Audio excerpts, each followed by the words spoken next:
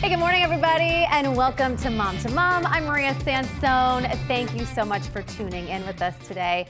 So today we're talking microaggressions. I'm sure you've heard the word, but do you really know what it means? They are basically the slights that people of color have to deal with on a daily basis that can feel like death by 1,000 little paper cuts. And if you need some examples, my guest today, TikTok star Clara Bell, is here to make it pretty crystal clear. Take a look. Are you able to wash your type of hair? I wonder if it would get curly if you wet it. Have you ever tried to wet it? And Claire Brown, AKA TikTok star Clara Bell, is here with us now on the big screen. Welcome to Mom to Mom. I'm so glad you're here today. Thank you so much for having me. This is so exciting. So before we talk about Clara Bell, which is how we know you on the TikTok, talk to me about Claire Brown. Yes. Well, I've been creating content on the internet for a long time. Before I started on TikTok, I was actually a fashion blogger. I started fashion blogging in 2009 when it was very new. The space was really new, and it was really fun. And then I did that for about 10 years. And then I had my kids, and fashion blogging didn't quite work with momming, I guess. But around that time, Instagram Reels came out. And I started playing around with Reels because I am a theater kid. So that was fun. And everyone said, oh, you have to be on TikTok. And I thought, am I too old? Like, isn't TikTok for teens? And I started creating content over on TikTok, and the youth accepted me. And it was really fun, and people are just so talented over there. So I kind of caught the short form video bug. And so I've been creating videos on TikTok now for about 2 years or a year and a half. Wow. So when things hit for you, like they really hit. Because yeah, I mean, I feel and that's not a long time to be out there. Yeah. I mean, I haven't been over there for very long, but I feel too, TikTok puts you in a niche. So when I started posting my microaggressions content, that really blew up. So I just sort of it was world building, and I kind of created a niche out of that. So how did you go from fashion blogging and having that be like your clear point of view to this world, which you're mainly focusing on microaggressions at this point? So how did that sort of happen? Did it just organically happen? Yeah, I mean, it definitely wasn't planned. I always say, I talk to people who are aspiring content creators, video content creators. And one thing I say is that TikTok chooses your niche for you. So, if you want to start creating on TikTok, be sure that you have, if you create a video that does well, you can continue that type of video. But I also felt I felt that microaggressions videos are really important, and I started making them in the wake of George Floyd's death, because it was a time when specifically a lot of Black women were speaking out about microaggressions and about the day-to-day sort of racist undertones that they had constantly experienced. And people were so surprised. They were like, wow, I can't believe I've never heard of this. This is shocking. And for me, I was like, wow, like there's just such a big disconnect in how we talk about race and how we talk about racism. And so I felt like there was this place where I could educate and continue that dialogue in a way that doesn't feel preachy, that feels, humorous, but you're still learning. That isn't, because I do feel like there's so many amazing actual anti-racist creators who say the exact same things I do, but they just say them like, this is a microaggression. This is what it is. Particularly the white audience doesn't feel how we feel. So I think acting it out and reversing it kind of forces you to feel it. And then you can kind of see that despite the word micro being in microaggressions, that they have this huge impact and you feel terrible after, you come into contact with one. And it's something that happens all the time for us. So, and when I watch your videos, there's so many layers. It's almost like you have to watch them a few times to kind of catch all of it. Yeah. So for people, we saw a little bit of what you do, but kind of explain how you flip the script and how you position your videos to help people better understand microaggressions. Yeah. So, I kind of tackled two avenues. First, being a woman, obviously there's, gender specific or microaggressions, and then race. So I base them entirely off of conversations I've had or conversations I've heard or things that I see in the media. And I essentially just flipped the language, so instead of people saying, oh, you're so pretty for, an African-American, I'll flip that. You're so pretty for European-American, to kind of like see those like little slights that I don't think people oftentimes realize that they're doing, but the way that people will otherize people of color, people will otherize women, and immediately kind of put them down a peg just right out the gate using language. So I usually, it doesn't take me very long to create the videos. I don't write anything out. I usually I'll hear something and then I just sort of improvise in a video. Wow.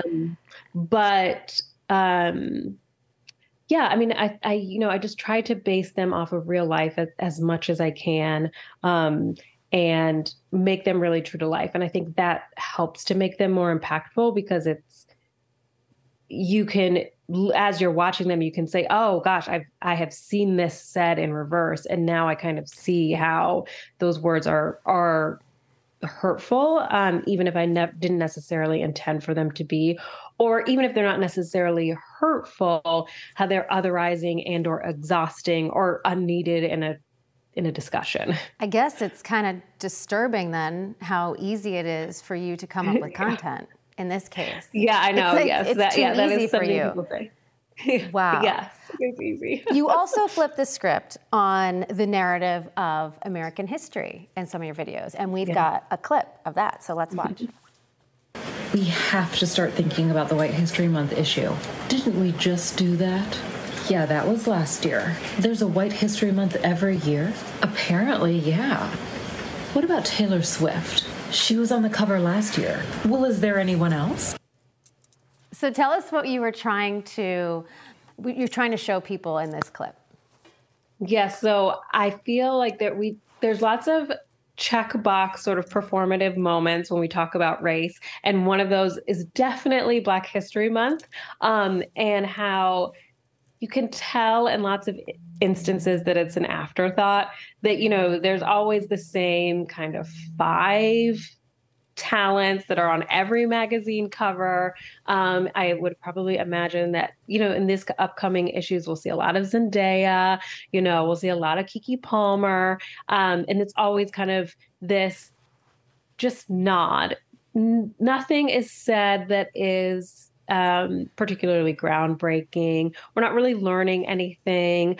It's just like, let's just check the box so we can get back to normal content, which is usually very white specific. So I'm sort of showing how, companies, or how I would imagine companies planning for Black History Month. Like, oh my gosh, is this again? I feel like we just did this. Like, what more do these people want from us? Let's like, who do we know? Do we know are there any famous Black actresses? I don't know. And kind of how we don't even think about diversifying content oftentimes unless we're forced to, and then that shows in the output.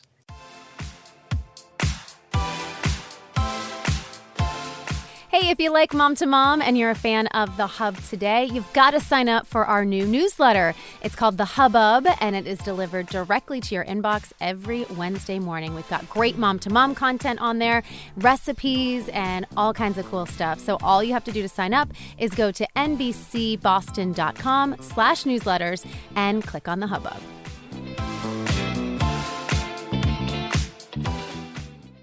So in these videos, these little TikToks, you take on sexism, racism, patriarchy, gender, religion. Is there ever a space that you're like, I'm not going there? Or do you just face everything? Yeah. I try to stay in my lane. You know, I am Black, I'm female, I grew up Christian. So if people will ask me sometimes, you know, oh, you should tackle microaggressions from an Asian perspective. And that is not my lane. I'm not Asian. I don't know. I can't speak to that in a way that is authentic. And then I also don't really touch much on LGBTQ plus issues just because I am straight. I feel like that would come better from someone within that community. So I try to discuss issues that I can relate to, just so I'm not overstepping. I do touch on heteronormative behaviors in my video because I feel like I can speak to that, just having experienced sort of the privileges that come with being straight and how that's, you know, I don't have to come out or, you know, all of those kind of silly things that people who are not have to deal with. But I do feel like there are some microaggressions I can't speak to because I'm just not part of that community. Well, you've said that you're fluent in coded racism. And so that's something you feel comfortable speaking to. So can you explain exactly what that means? Yes. I mean, I feel like, you know, my upbringing and then, you know, some of my hobbies have put me into very predominantly white spaces a lot, you know, and then inevitably, you know, I work in a corporate job. And I have for years, and I'm always one of the only people of color, you know, in the whole department. So you start to hear things over and over, you know, starting when you're in preschool and you're the only Black girl in class. So you get an ear for people otherizing you with language that doesn't sound overtly racist, but is because you're still they're ensuring that you know that you're on the outside of this community. So I think it's just practice. I mean, it's 30 plus years of, you know, hearing the language. So I've gotten pretty good at flipping it. Yeah. How has the reaction been in these past 2 years? Yeah. I mean, lots of people ask me that question. They're like, oh my gosh, do people get mad? And no, actually, the reaction has been overwhelmingly positive. Yeah, of course, it's the internet. I'm not. That's unusual for social media. I mean, it is. I can post a recipe for meatloaf and people get mad. So good for you. I know, you're doing something right. Yeah, I mean, positioning it humorously, I think helps to clear the air and set the tone that I'm not yelling at anyone, that we're all learning together. I don't think anyone is above making these types of mistakes.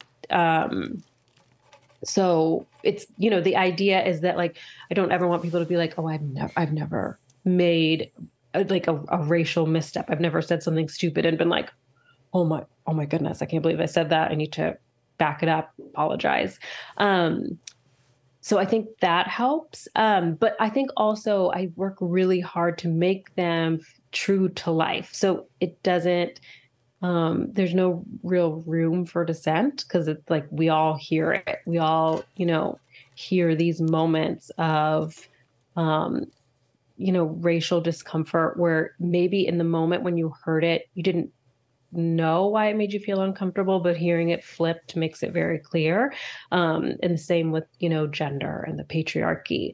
Like, we all had these moments when we're like, why do they, you know, only talk about George Clooney and not his wife, who's this incredible woman, or, why do we demonize Meghan Markle for kind of no reason? Like all of these moments of tension, kind of unpacking them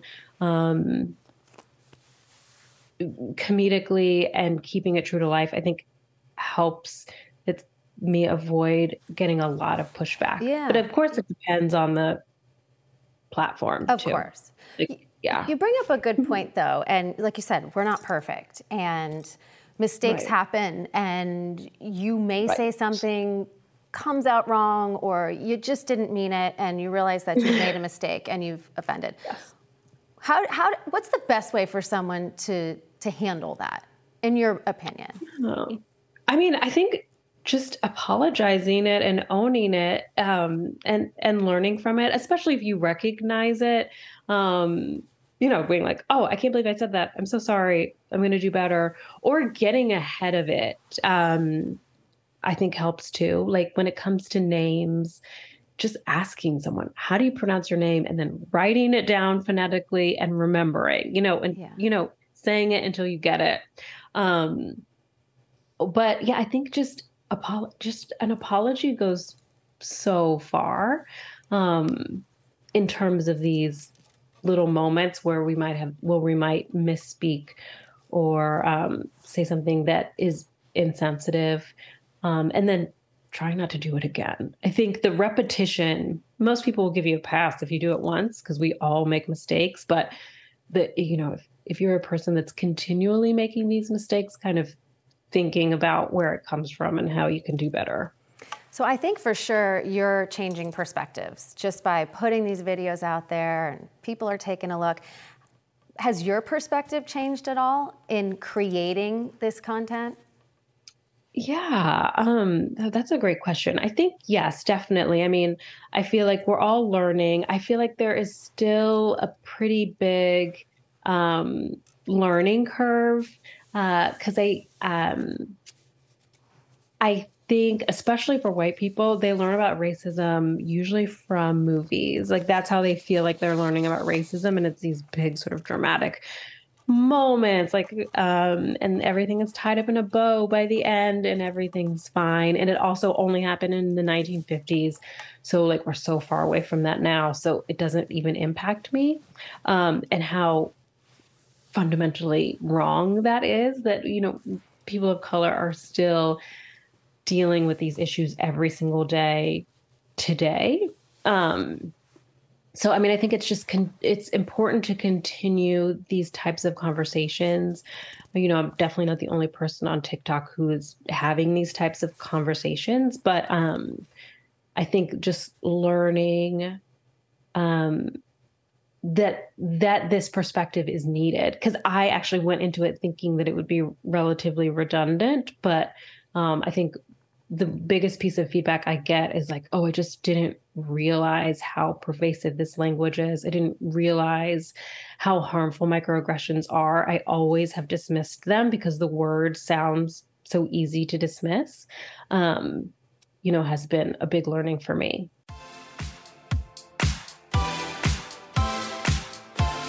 Hey, if you like Mom to Mom and you're a fan of The Hub today, you've got to sign up for our new newsletter. It's called The Hubbub, and it is delivered directly to your inbox every Wednesday morning. We've got great Mom to Mom content on there, recipes, and all kinds of cool stuff. So all you have to do to sign up is go to nbcboston.com/newsletters and click on The Hubbub.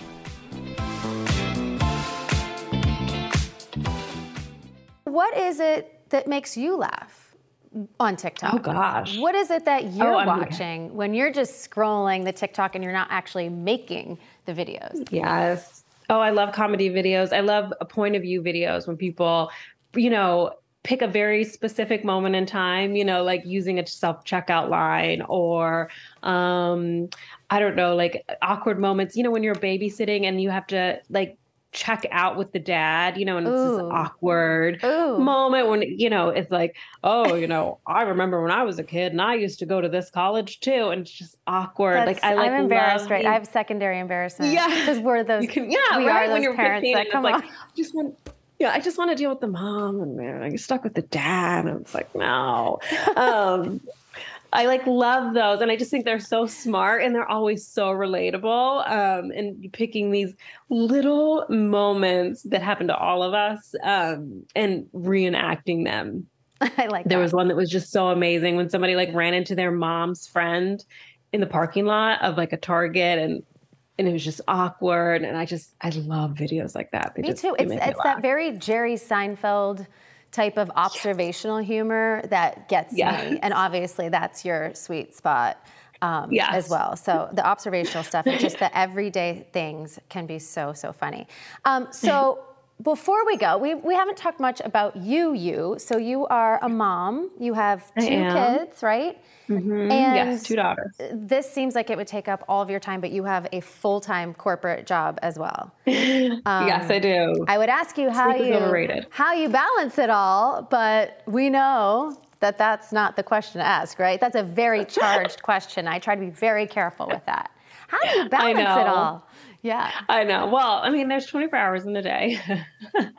I mean, honestly, I feel like, creating videos really doesn't take me that long. And it's fun. It's something that I enjoy doing. It's a creative outlet. And I usually do it in the evenings. Most of my videos are in front of a green screen. So I just need a light and a camera and I'm fine. I haven't gone into TikTok Premium where I'm shooting on set. And then, I have a 9-to-5 corporate job that I really like. And then I'm with my kids before school, after school, weekends. I think it's just all about, planning out the day. I'm a planner. I like to have the day planned. But I get it all in. And if I don't, then Speaking of getting it all in, I'm not good with planning, and we only have like less than 60 seconds left in the show, but I promised a quick fire. So I'll ask, you answer quick. Favorite snack that you steal from the kids' stash? Oh, Swedish fish. Last meal that you cooked? Tacos from a box. That's all right. Last person that you called on the phone, not texted, called? My mom. Ooh, favorite podcast? Oh, I'm listening to a show called Wooden Overcoats. It's hilarious. Do recommend. It's about a funeral home, people who own a funeral home in England. It's hilarious. So random. I love it. And last thing you Googled, if you can remember. Oh, I think something for my kids' school, a Scholastic book I needed to order. You're very boring. Mine was, what are the things called under here? Because I feel like they're getting kind of puffy. Stop. I know. Usually it's way more unhinged, but way more unhinged. This was so much fun, Claire. Thank you for being here. We covered like serious material, but we had a great time doing it. So I think that's kind of the name of your game, right? Yeah. Thank you for having me. Thank you so much.